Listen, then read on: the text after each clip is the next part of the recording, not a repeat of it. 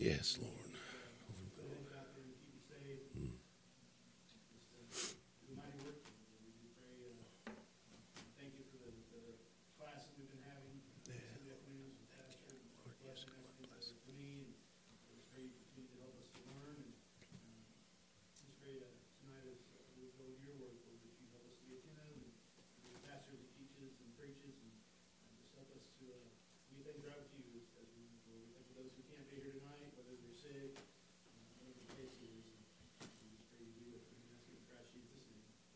Amen. Please do be seated.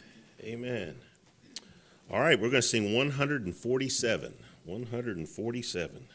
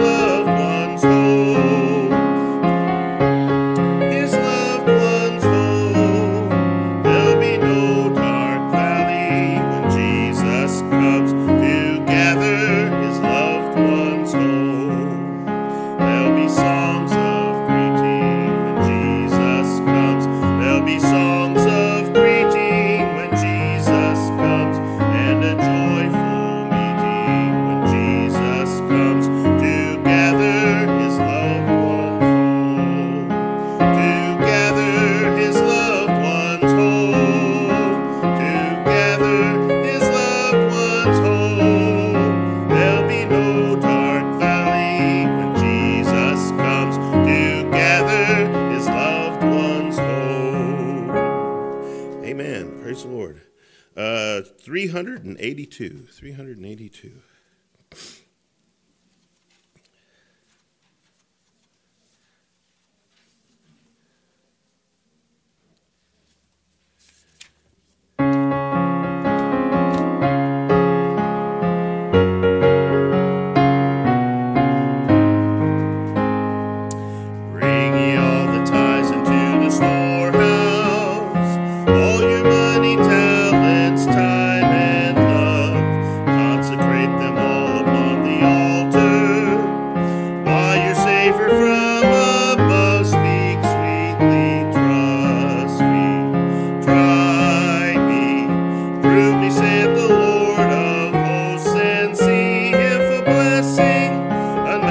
blessing I will not pour out on thee.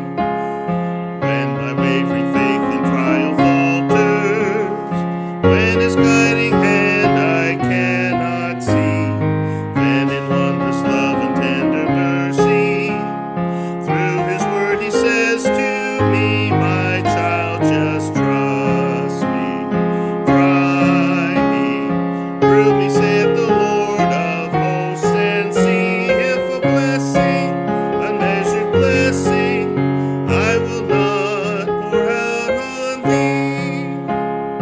I have yielded him my life forever, all I am or have or hope to be.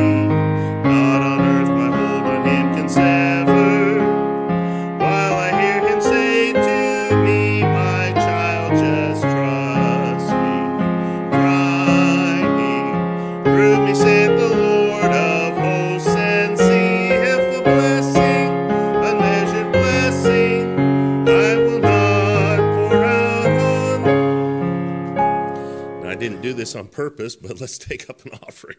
If our men could come to receive that. Amen. Beautiful day today. Amen. Amen. Brother Richard, if you would open it, or ask the Lord's blessing on our offering, please. Our gracious Heavenly Father, we want to thank you for this evening. We want to ask you to be with this offering, help it go to its intended use. Yes. Thank you for all your many blessings you give to us. We thank you in your name. Amen. Amen.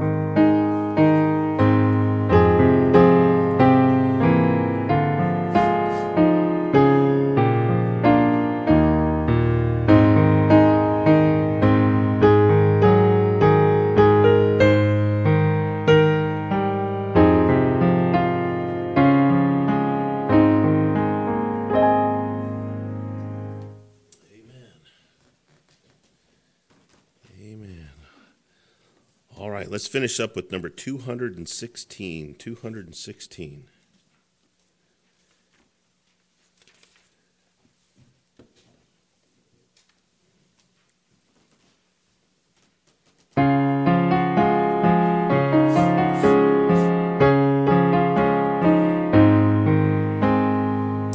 If you from sin are longing to be free, look to the Lamb of God. He to redeem you died on Calvary. Look to the Lamb of God. Look to the Lamb of God. Look to the Lamb of God. For he alone is able to save you. Look to the Lamb of God. When Satan tempts and doubts and fears assail, look to the Lamb of God. You in his strength shall over all prevail. Look to the Lamb of God. Look to the Lamb of God. Look to the Lamb of God. For he alone is able to save you. Look to the Lamb of God. Are you a-weary? Does the way seem long? Look to the Lamb of God. His love will cheer and fill your heart with song. Look to the Lamb of God. Look to the Lamb of God. Look to the Lamb of God. For he alone is able to save you. Look to the Lamb of God. Fear not when shadows on your pathway fall. Look to the Lamb of God. In joy or sorrow, Christ is all in all. Look to the Lamb of God. Look to the Lamb of God. Look to the Lamb of God. For he alone is able to save you. Look to the Lamb of God. Amen. Thank you very much.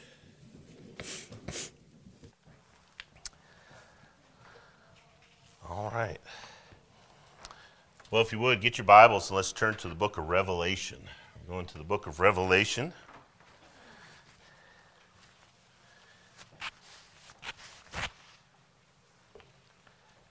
Revelation chapter 1. And I've had quite a few questions about Revelation here lately and just thoughts. And so I thought it would be good for us to take and to go through, review a little bit. There's a couple things going on with tonight's message I plan on introducing this and then moving this series, if you will, to Wednesday night. And I preached on Abraham on Wednesday night. I'll move that to Sunday night. But one of the things that we're doing with our class is we're trying to learn how to do expository preaching. And in expository preaching, you're basically doing three things to take and to come up with a message. You're making observations. You're going in and observing things from the text. Then you're interpreting those things and then trying to make an application of what we learned from the text, okay? And, a lot of people would take and look at the book of Revelation. To be quite honest with you, I know preachers who will not preach from it. And they won't preach because they feel like it's speculation. You're going to see, I believe the Lord has, if you will, an issue with that here in a moment. I'll show you that. But and a lot of times people look at it because all the signs and symbols are too difficult to understand. And yet, in the very first chapter, it says God sent his angel with signs to take and to help us to understand the things which must shortly come to pass. And so, if you will, he wrote it to be understood. He didn't read it to make it a revelation or a mysterious book or something that is hidden from our eyes. No, it is now a revelation, something is revealed before our eyes. And so it can be understood, and it can be a blessing and an encouragement to us. And so that's my hope. I'm hoping that we'll get and we'll receive a blessing from this. To do this tonight, I want to begin by reading verses 1 through 8. And so Revelation chapter 1. Verses 1 through 8. And the Bible says the revelation of Jesus Christ. This is one of those books where it would be good just to stop and pause and to see the title of the book. And right there at the very beginning it says the revelation, that means the unveiling or the revealing of Jesus Christ. Not just his person, but also his work, if you will. And so if you will, this whole book is about helping us to understand Jesus Christ better. Amen? A lot of times we think it's all about, if you will, what is taking place on earth and all the wars and different things like that, and what is this symbol and what is that symbol. Yes, those things are important, but you got to remember that God is doing a work in the earth. And the Bible says he's going to make it a short work. It's not going to be a very long work, if you will. And, of course, he has a purpose and everything like that. And so no doubt that'll come out as we take a look at that.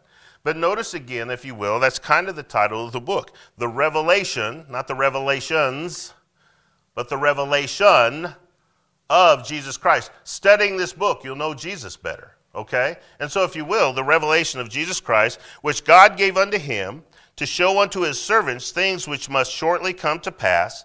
And he sent and signified it. Another way of saying that, signified, okay, if you will. He sent by signs. That's what that word means.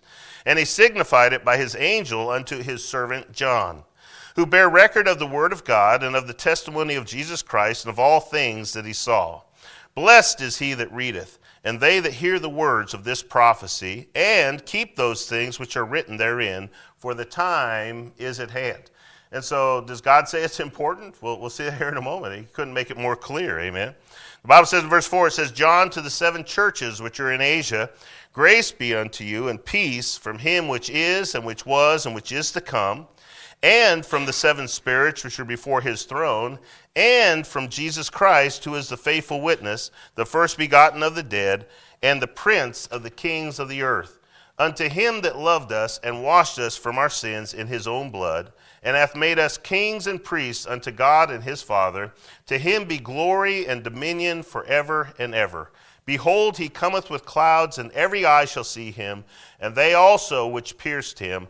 All the kindreds of the earth shall wail because of him. Even so, amen. Let's pray. Father, we do love you. We thank you for the privilege to worship you with our singing and our giving. And Father, we just pray now that you'd help us put aside cares of this world for a time. Speak to us. Grow our understanding, not just of this book, but Father, of our Lord and our Savior, Jesus Christ, who loved us, gave himself for us. And Father, we just pray that we'd honor him in all that we do here today. Father, also for the week ahead. Father, help us to realize that we live in a world that needs a revelation of Jesus Christ. Help us to be a vehicle of that revelation. Help them to see him in our lives. Help them to hear of him in our words. And Father, we just pray that maybe even this week ahead, that you give us an opportunity to glorify you, to witness of you, and maybe even harvest some fruit by seeing a lost soul coming to a saving knowledge of Jesus Christ. Father, be with those who are apart from us. You know every need. And we'll ask this now in Jesus' precious name.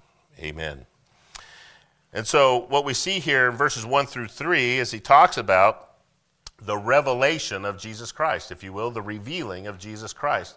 And he begins to do that immediately. Notice what the Bible says concerning this message. And it's this message all the way from Revelation 1 to Revelation 22:21, the whole book, okay? And if you will, the Bible says in verse 1, notice what it says. It says, the revelation of Jesus Christ, which God gave unto him. Amen? And so if you will, this is we're going to see this here a little bit. The Godhead is involved in this message here. And so in a sense, God the Father has given, if you will, this message to Jesus Christ to give to us. And then it says, in a second, we'll see it, that he then gave it to John, who then gave it to us, okay, as a messenger. But notice, again, the revelation of Jesus Christ, which God gave unto him. That's talking about Jesus, okay? You remember when they asked Jesus that one question, they said, what is the sign of thy coming? When are you coming? When is your kingdom coming? And you remember Jesus answered, he said, no man knows the day nor the hour. You understand, if you will, in a sense, that Jesus Christ, by coming to earth and taking on flesh, if you will, he had to limit some of himself, some of the things that he knew and some of the things that he did. And so, if you will, God is saying, now is the time for you to know. Now is the time for this to be revealed. And so the Bible says this revelation is given to him, if you will, to give to us. The Bible says, if you will, again, in order, if you will, to show his servants, notice what it says, what must come to pass, and then it says what must shortly come to pass. Now, you might look at that and you might say, well, it's been 2,000 years and it hasn't been fulfilled yet. Folks, it's already been fulfilled. Much of the book of Revelation has been fulfilled, amen. If you will, up to chapter 3 is being or has been fulfilled, okay? And so we'll see. You say, well, it's not being fulfilled. Yeah, it must shortly come to pass. Chapter 2 begins talking about the churches, and we'll see that the churches is to whom the letter was written, okay? And so in a sense, churches, pay attention to this and this and this and this. Why? Because these things are happening now. They're going to shortly come to pass. And so a lot of people might say, where is the sign of his coming? Well, listen, he's told you that it's going to shortly come to pass. We got to believe the word of God, and we can believe because it has and it will. Now, the Bible says the way that it was shown, notice what it says again in verse 1. The Bible says, and he sent and signified it by his angel unto his servant John, if you will. Now, I use a fancy word sometimes, a theophany or a Christophany. Have you guys ever heard me use those words? And what that means is an appearance of God or an appearance of Christ. That's what theophany and Christophany means. And it's usually talking about his pre-incarnate self, okay? As a matter of fact, one of the ways that he appeared unto Abraham was as his angel, okay? And so, if you will, God the Son, if you will, appeared to Abraham as his angel. So when the Bible talks about he sent his angel, he sent his messenger, he sent, if you will, in a sense, himself, his angel. Now, there's other angels, and then there's Christ's angel. You can usually tell if they know by it's a capital A angel. Okay, I'm going to send my angel. He's talking about that's me, all right? And so in a sense, you remember, in a sense, here's the message, son. And then the son takes it and he says, I'm going to take it to my servant John. And so he is the one that is sent and gives the revelation, at least this first part, to John. The Bible says that there, if you will, his angel was sent, and then signs were given, okay? Now, a lot of the book of Revelation, the reason people find it hard to understand is it is a lot of signs. And you say, well, what do these signs mean? If you're familiar, in the book of Matthew, Jesus gives, if you will, 7 different kingdom parables, okay? And he doesn't define all of them. You remember the very first kingdom parable, he says a sower went out to sow, and some fell upon the wayside, and the birds, fowls of the air came and ate the seed, and then some fell on stony ground, and some rose up with the weeds and was choked, and other fell on good ground and produced some 30, some 60, and some 100. You remember that? And if you will, in both the book Matthew and the book Mark, he defines the terms for that first parable. He says, the sower is the Son of Man, and the seed is the Word of God, and the fowls of the air are the children of the evil one, of the devil, if you will, amen? And they're doing all they can to keep the Word of God out of the hearts, the soils of the men of God. And in a sense, he says, do you understand this? Yes, we understand. And he says in the book of Mark, he says this. He says, if you don't understand this first one, you're not going to understand any of the others, okay? And so if you will, how many of y'all knew a bird was a child of the evil one, okay? And so when he's giving his signs, he defines his signs. He's saying, I did it in a sign, but I'm going to tell you what the sign means, okay? And so if you will, a lot of times in the book of Revelation, when you see a sign, look for it somewhere else in the Bible. And then it'll give you the key to understand, okay, that's how you interpret that sign. I promise you, a lot of what makes Revelation difficult is when people see a sign and they say, well, it must mean this. Well, please take this the right way. We can all imagine a lot of things it might mean.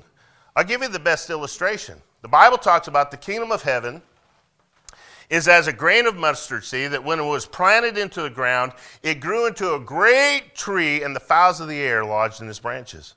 And I will promise you this, that most churches today say the gospel is going to go into all the world, and the church is going to get huge, and everybody's going to be saved. That's not what that said.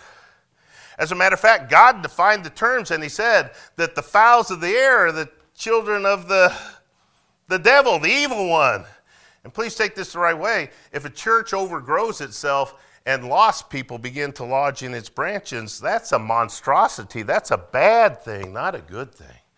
Meaning this, you are able to understand that first parable by the sign that he gave, explaining, if you will, the sower and the seed. He says, if you don't understand the first one, you're not going to understand any others, amen? And so if you will, if you just tried to make these signs mean anything you want them to mean, they're going to be senseless, they're going to be meaningless, because they're going to be of private interpretation. Doesn't the Bible says that Scripture is given by God and is of no private interpretation? Meaning what? We should allow the one who wrote it to interpret it. The one who wrote it, of course, is God, and God gives us his Holy Spirit, and then we have the ability to understand by the leading and the guiding of the Holy Spirit. And so we see, if you will, that these signs are things that can be understood. Now notice who he gave it to. The Bible says there, it says, the Bible says, and he sent, in verse 1 there, you see that? And he sent and signified it by his angel. I told you what signified meant, but I didn't tell you what sent meant. Folks, sent is that same word that when we talk about an apostle, somebody who is sent out with commission and with authority, okay? Well, if you will, that's the same word. Apostello. It's the word we get our word apostle from, okay? And so if you will, it's that same word. Now notice he gave this message, the Bible says at the end of verse 1, unto his servant John, his servant, the apostle John. By the way, should we just assume who John is? There are a lot of Johns in the Bible. You might want to make sure. And I haven't said that. John the Baptist is already dead. And so it's relatively easy to take and figure out which John he's talking about.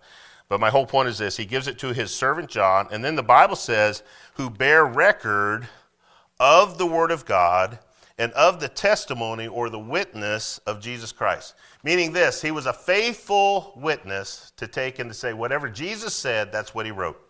Now, by the way, that ought to give us confidence in the inspiration of the Word of God. A lot of people, there's a lot of ways of understanding. There's what's called mechanical dictation inspiration, meaning God kind of took control of their hand and they went, and they got verses for that. The Bible says that the prophets desired to look into the things that they wrote. But please take this the right way. I don't think that's what he meant. Okay, he inspired them to write, and what they wrote was Scripture. Meaning Jesus said, here's the message my Father gave me. This is the message I want you to record. And he was a faithful witness to record it. Amen. Why is that so important, folks? Folks, we believe God wrote this book. We also believe God preserved this book. And so we can have confidence in this book, meaning what? Rather than questioning the Word of God, when we can't understand something, we ought to say, Lord, help me to understand, because it was written to be understood. Amen? And so, if you will, this message was given to the apostle. Now, I love this next part, okay? The Bible says this in verse 3. Notice what it says. To give to us the blessed, if you will. It says, blessed is he that, you see what it says? Blessed is he that. What's blessed mean? You know, one way of translating that is happy. You'll be a happy person. You'll be happy to receive what this says, okay? Now, how many of y'all look at the book of Revelation as a happy book? Be honest. Yeah, amen? No amen? Blank stares? What are you asking, Pastor? Y'all look at it as a happy book? Happy ending, very good, amen. Yeah, blessed is, you know what? I will tell you this, it's real easy for us to get our eyes on the world and look at the mess our world is in. I tell you, one of the things that's grieving me more than anything right now is, I don't know how many of y'all know this, but most new homes today that are being built to rent. And the reason for that is young people can't come up with the down payments for the houses. Y'all remember what down payment we were supposed to come up with when we bought our houses? 5, 10, 20, somewhere in there. Well, folks, take a $300,000 to $500,000 house and get 10% on that. That's a lot of money. And we got kids today don't have enough discipline to save any of it. And so they can't afford any houses. They're not going to have any equity when they get old. Amen. And by the way, I don't know if you know this, one way of passing on wealth is your children inherit your house when you die. Amen. Well, they're not going to do that. They're going to pass on a rented house, maybe even bills, instead of an inheritance, okay? I don't know why I got off on that. Yeah, I do. You could read the book of Revelation and think, woe is me, and oh, this is terrible, and this is awful. But it's like you said, read the end of the book, amen? This is the revelation of Jesus Christ. We win in the end. Amen. And so what a glorious thing. And so blessed is he that reads. A person could take and get lost in the weeds. I actually had a long time ago, I had a family that loved attending here. They said this. They said, we love the church. We love your preaching. They said, to be quite honest with you, they didn't want to be baptized, and they didn't have scriptural baptism. They didn't want to be baptized. And the biggest issues is they said, well, you don't preach enough on prophecy. They wanted me to preach on prophecy literally every service. I mean, they love prophecy. And can I just tell you, I'm going to teach it and preach it and hopefully make it understandable, but it's not for the purpose of being sensational or exciting or anything like that. It's just so that we can be blessed by knowing Jesus Christ better. Isn't that the promise of verse 3? In verse 3 again, the Bible says, blessed is he that readeth, and they that hear the words of this prophecy, and keep the things which are written therein, for the time is at hand. I want you to notice a couple things when he's talking about how to be blessed. He says, well, read it. Okay? Now, how many of y'all know how to read? Well, that's a very specific word, okay? How many of y'all have read Revelation? How many of y'all understood it the first time you read it? Okay? Because that's what the word means. It means to read again and again and again. So you say, what does God want us to do? He wants us to read it until we understand it. He wants us to read it, if you will, until we get it. He wants us to read it until we're blessed by it. Amen? That's what that word means. And so read. Don't just run your eyes. Read it so that you might know or understand. That is the significance of that word. And then the Bible says also those that hear the words of this prophecy. It means perceive what is being communicated. I want you to think about that. What is he telling us? He's saying if you read it and read it and read it, pretty soon you start to understand it and hear it. Listen, I'm not trying to be silly, but you can't hear a book. you guys. What that word here means is keep reading it until it comes to you come to an understanding of it, okay? I want you to see this. Go to Matthew 13, if you will. Matthew chapter 13. I might have touched on this already, but let's look at it. Matthew chapter 13.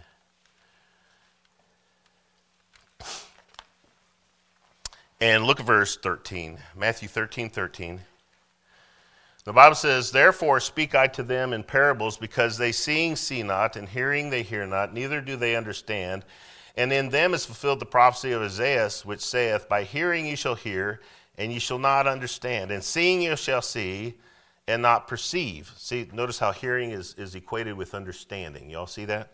The Bible says, "For this people's heart is waxed gross, and their ears are dull of hearing, and their eyes they have closed, lest at any time they should see with their eyes, and hear with their ears, and should understand with their heart, and should be converted, and I should heal them. But blessed are your eyes, for they see, and your ears, for they hear." Can I tell you this? You're not blessed by this book unless you actually read this book to understand this book. Amen. That's what it's saying right there. Turn, if we will, again, go to Psalm 119. Psalm 119.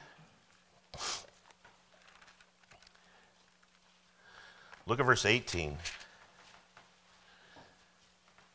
The Bible says, "Open thou mine eyes that I may see, I may behold wondrous things out of thy law."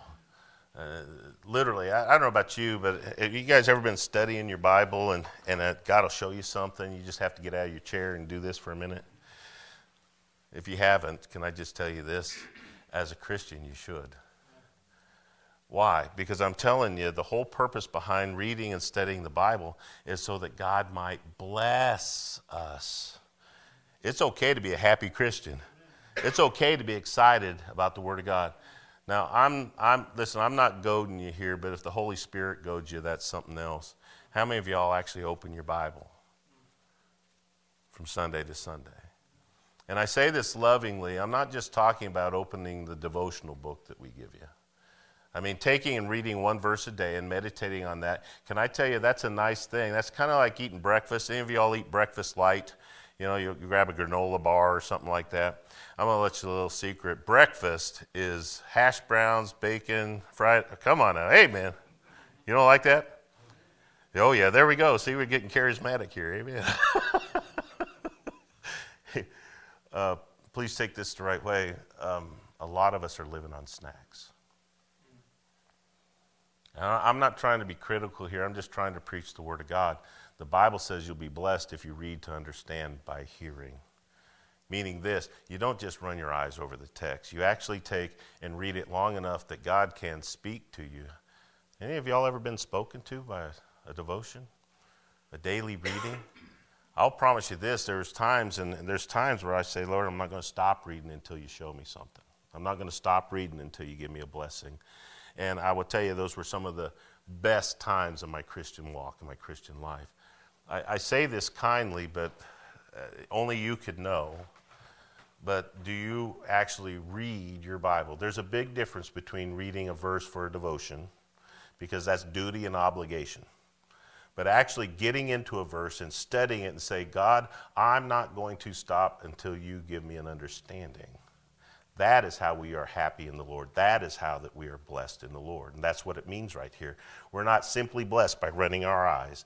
We are blessed by taking and trying to understand the message that God gives us in the book of Revelation. And so if you will, let's go back, if you will. Well, I got one more place. Go to Ephesians chapter 1. Just go there. Go to Ephesians chapter 1. Look at verse 17. Ephesians 1, verse 17. And the Bible says that the God of our Lord Jesus Christ, the Father of glory, may give unto you the spirit of wisdom and revelation in the knowledge of him. Amen. The eyes of your understanding being enlightened, that you may know what is the hope of his calling and what the riches of the glory of his inheritance in the saints. Listen, God again is commending us to know and to have wisdom and to grow. And so if you will, who are the blessed? The ones who read it, and the ones who hear it, and the ones who, notice, go back to Revelation chapter 1. Look what it says again in verse 3. The Bible says, blessed is he that readeth, and they that hear the words of this prophecy, and keep. Amen. Keep literally means to watch as to guard or to keep from escaping. Meaning this, now this might sound silly.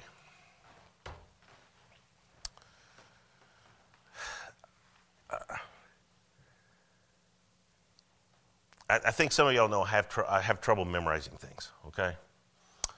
But I have good short-term memory. I have good short-term memory. It's just sometimes long-term memory leaves me, okay? And have you ever desperately wanted not to forget something? And it sounds weird, but you take it in, you kind of want to plug your ears so it doesn't sneak out. You know what I'm talking about? And so that's what God's saying. He's saying, when you actually take and read this and do all you can to understand it, make sure you don't lose it, okay? Make sure that you don't lose it. Why? That's how you're going to be fully blessed. And so you're going to be fully blessed by reading it, and not just reading, but reading for understanding, and then hearing, and not just hearing, but if you will, so that you might actually know what you read. And then, of course, keeping it, the things that are written in the book of Revelation. The Bible says back in the text, for the time is at hand. Amen. By the way, not all things in the book of Revelation. But immediately after we get done reading this, he begins revealing things that are happening. That which has been, that which is,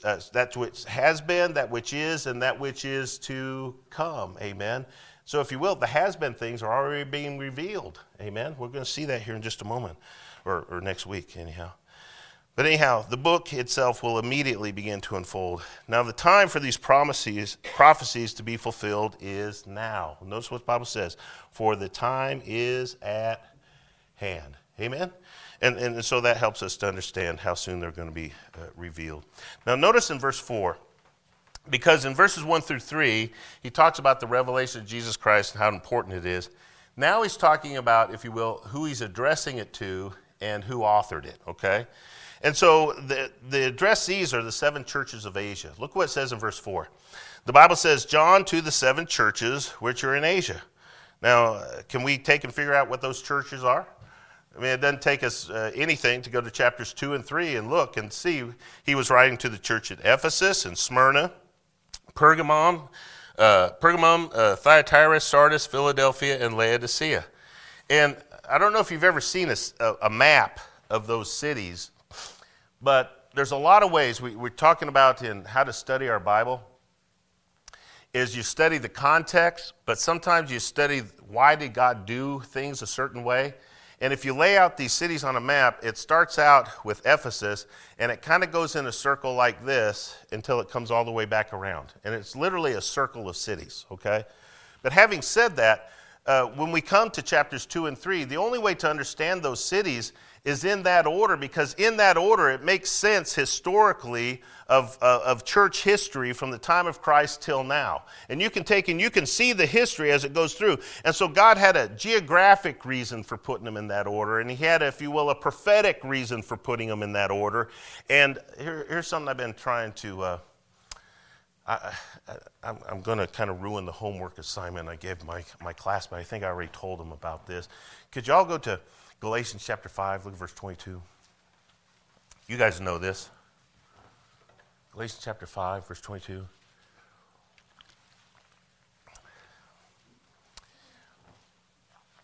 Let's see if my memory's working here. So verse 22, the fruit of the Spirit, okay? Love, joy, peace, goodness, gentleness, help me. Long-suffering, meekness, temperance, or faith, meekness, and temperance. Faith, meekness, and temperance. How many of y'all think you could jumble up those words and still have the same meaning? The answer to that question is no. And so if God put love first, he meant to put love first. And if he put joy second, he meant to put joy second. Y'all understand that? And one of the ways to understand those fruits of the Spirit is to compare them to the manifestations of the flesh. And the manifestations of the flesh are given in verse 19. Look in verse 19, okay? And it starts out, if you will, adultery, fornication. Somebody give me the next one. Uncleanness, okay? And and there's 17 of them there. And if you will, at the very end of the list, it says, and such like, which I count as the 18th, okay? And I showed my class here today that there's 9 fruits of the Spirit and there's 18 manifestations of the flesh. And how many of y'all are good enough at math to realize that 18 and 9 are related to each other? Okay? And so if you say, well, there's a relationship there, and so I had opportunity to preach this a number of years ago, and I was trying to preach a marriage conference about what true love is, okay? And I talked about the love that God wants us to manifest, and if you will, the substitute that Satan gives us. And folks, I didn't have to write it, God wrote it. What is the very first fruit of the Spirit? It is, what is Satan's substitute? Just go to the first 2 names on the list. Adultery and fornication. Does that make sense to y'all? If you will, God says love, have a sacrificial love, have a dedicated love, have an emotional love for your wife. And Satan says, nah, you just want the exciting stuff, so practice adultery and fornication. And that's Satan's substitutes. Now, folks, if it works for love, I will promise you this, if you want to do a fun study, it also works for joy and peace and goodness and gentleness, okay? And you'll go through there and you'll actually understand those fruits of the spirits better by showing you what Satan offers for a substitute in those areas. I'm not saying it's an easy study because it's a difficult, took me a couple weeks to be quite honest with you. But my whole point is this, is God, if he says a word, he means the word. If he put it in that order, he means that order. Okay? And so, if you will, that is another way to open up our understanding of the book of Revelation. Just read it the way God wrote it. Amen? And take and get the message that he is intending to communicate. And so we see it was written to the 7 churches, chosen no doubt for their usefulness in communicating a message that was to come. Look at what the Bible says in Revelation 1 and verse 19. Revelation 1 verse 19, it says, write these things which thou hast seen, and the things which are, and the things which shall be hereafter. The things that you've seen is the revelation of Jesus Christ that we'll look at our next lesson, how he revealed himself as the Alpha and the Omega, if you will. And then the things that are the 7 churches, okay? Those are 7 churches. How do we know that they are? As he says, that's who he addressed the letter to, okay? So they have to exist for him to write the letter to them, amen? And then the things which shall come, I believe the things that come happen between verses 6 and following. Those are all the things that come. So anyhow, we see that. And so we see that God communicates to these churches for a reason so that we might understand the revealing of Jesus Christ to us. Now notice how he starts his letter. Go back to verse 4, okay, chapter 1, verse 4. And the Bible says this, it says, grace be unto you and peace from him which is, and which was, and which is to come, and from the 7 spirits which are before his throne, and from Jesus Christ. Okay, and for sake of time, I'll stop there. First thing I want you to notice is the standard greeting that is given to this church. It says grace and peace. Can anybody tell me the standard greeting for a Jewish person? Shalom. Anybody know what shalom means? It means peace.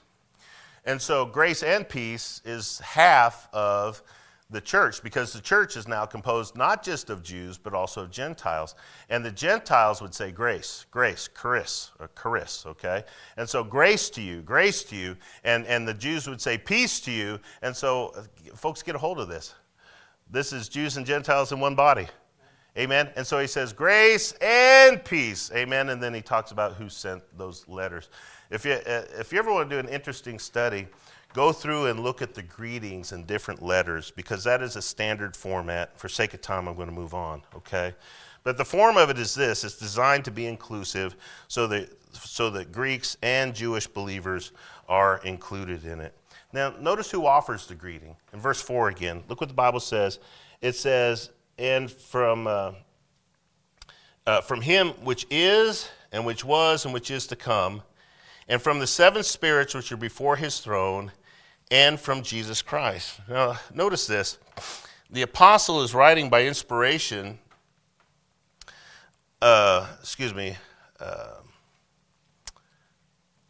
Please forgive me. I don't even remember what I meant by that. who is he which is and which was and is to come? Now, the first inclination is to say Jesus, isn't it? One thing that we need to remember is this, folks. Is Jesus Christ God? Who created the heavens and the earth? God who? God Christ? Was the Holy Spirit involved? The Bible says, in the beginning, God created the heaven and the earth. Okay? And so, God singular is usually associated with who we call God the Father now. Okay? God the Father. Was God the Son involved on the day of creation? He already said Christ was. We know that from John 1:1. In the beginning was the Word was with God. Amen? Well, who is the Word? Well, the Word was made flesh and dwelt among us, and we beheld his glory as the only begotten of God. Oh, that's Christ. That's Christ. Amen? Was the Holy Spirit involved in the day of creation? He was, because in verse 2, the Bible says the Spirit moved upon the face of the waters. That's talking about the Spirit of God. So who was involved on the day of creation? God the Father, God the Son, and God the Holy Spirit. Okay? You know, there's many people who have abandoned the doctrine of the Trinity. And the reason is because they say the word Trinity is not in your Bible. Well, please take this the right way. There's a lot of words that we use regularly that are not directly in the Bible. But the doctrine and the truth is there. Does God exist as God the Father, God the Son, God the Holy Spirit? And just to make a point of it, the Bible says this revelation is from God, but the Father gave it to the Son.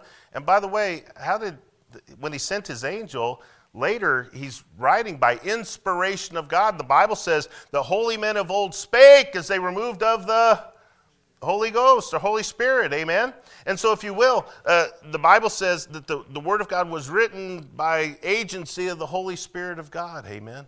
Well, here's the thing. We then know, here's my point. When it says he which is and which was and which is to come, that is used for Christ. But it's also used for God the Father, amen? And it, of course, would apply to the Holy Spirit. Notice, the reason that's important, by the way, help me now. Y'all believe in Trinity? Okay. Because I believe this, it also helps us to understand who we are. Because the Bible says we're created in his likeness and image, and we are a triune being also. We're body, soul, and spirit. Amen? And so, by the way, I was rebuked here recently by a preacher that said it never says body, soul, and spirit. I think it says soul, spirit, and body. Okay, I always get those backwards. But anyhow, help me now. Who are the seven spirits which are before his throne? 7 spirits before his throne. Now, folks, I just gave you a clue. But who are the 7 spirits that are before his throne? See, everybody knew the answer to the first one. Go to the next verse. Who does it talk about there? End of? Huh? No, and I'm not trying to confuse you. The Bible talks about Jesus Christ, does it not? And so if you will, it says, he which is and which was and which is to come, God, the Father, and then we have God, the Son, and then we have 7 spirits in the middle. Well, please take this the right way. It's using an image. Remember how he sent and he signified it? He sent by a sign. You say, well, how do you know that's the Holy Spirit? It's because he has used that sign before, okay? Go, if you will, to the book of Zechariah, I believe. Let me see here. Yeah, go to Zechariah chapter 3. Look at verse 9.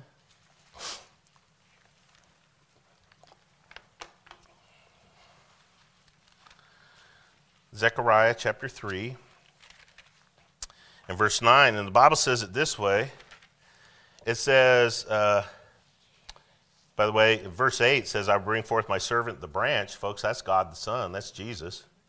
And it says, for behold, the stone that I have laid before Joshua, upon one stone shall be 7 eyes. Behold, I will engrave the graving thereof, saith the Lord of hosts, and I will remove the iniquity from the land in one day. He's talking about a stone with 7 eyes. What in the world, 7 eyes?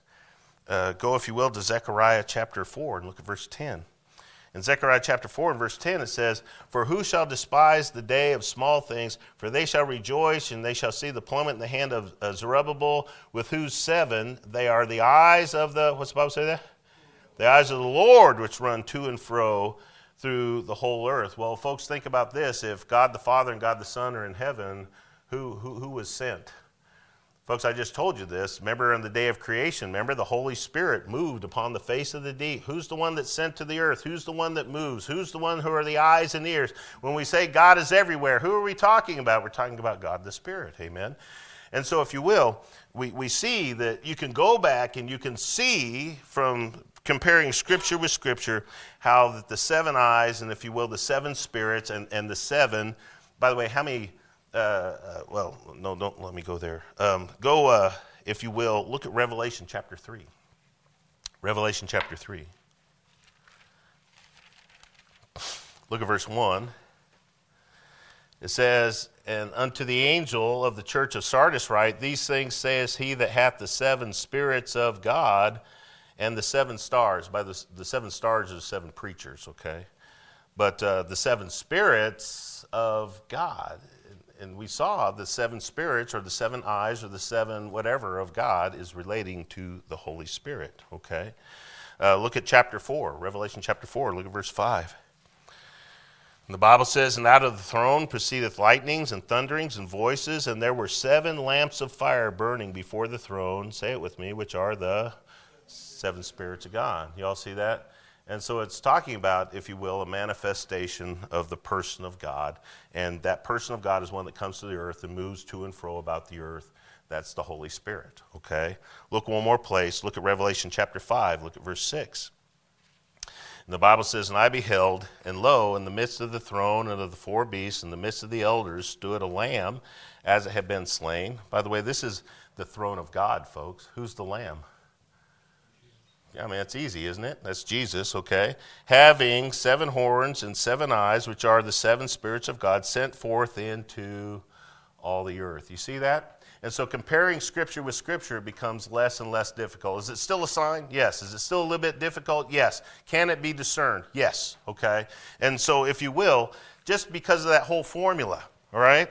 Remember how a minute ago I said that if you look at the 7 fruit manifestations of the fruit of the Spirit, and then you can look at the 18 manifestations of the flesh, if you will, that you could take and you can make a one-to-one comparison, and it only makes sense if you keep them in the order. Well, folks, when it talks about God the Father and it talks about God the Son, it only makes sense to have God the Spirit right there in the middle of that, okay? And so you have God the Father, God the Holy Spirit, and God the Son, Jesus Christ. And the Bible says, back in chapter 1, look at verse 5, who is Jesus Christ?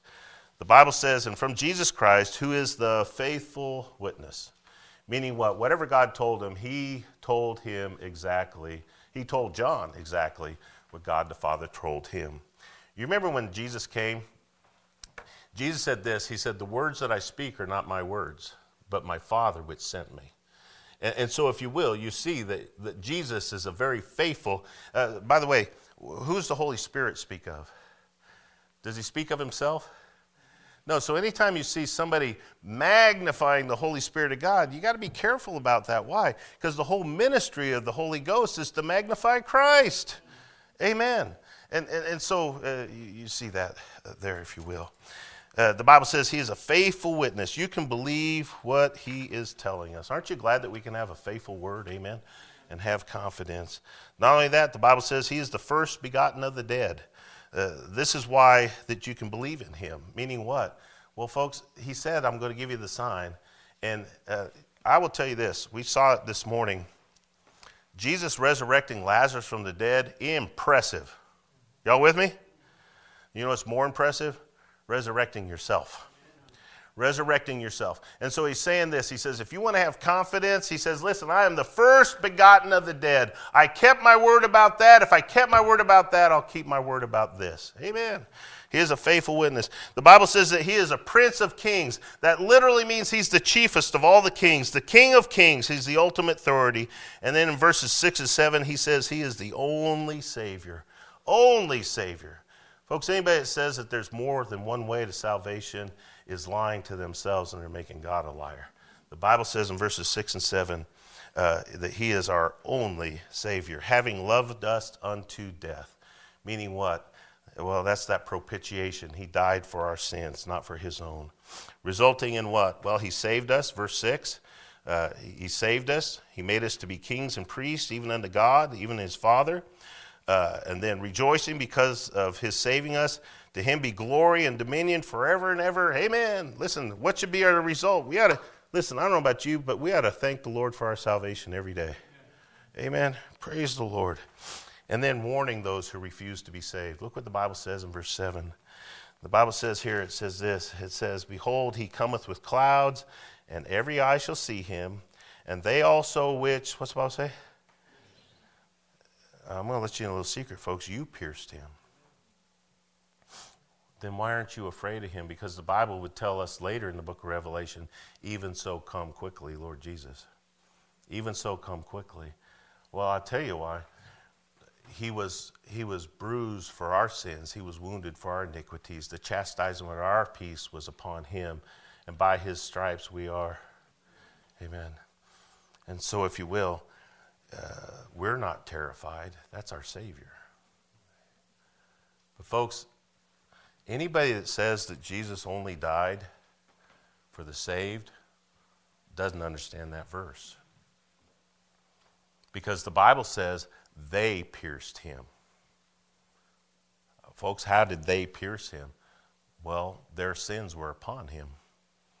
Folks, he was only pierced because of their sins. And folks, the Bible,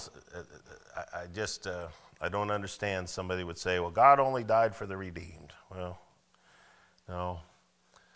God's not willing that any should perish, and he proved it by dying for everyone. Amen. And here's the sad tragedy. He is coming. He is the King of Kings. Amen. And the sad thing is we're going to be rejoicing when he comes again.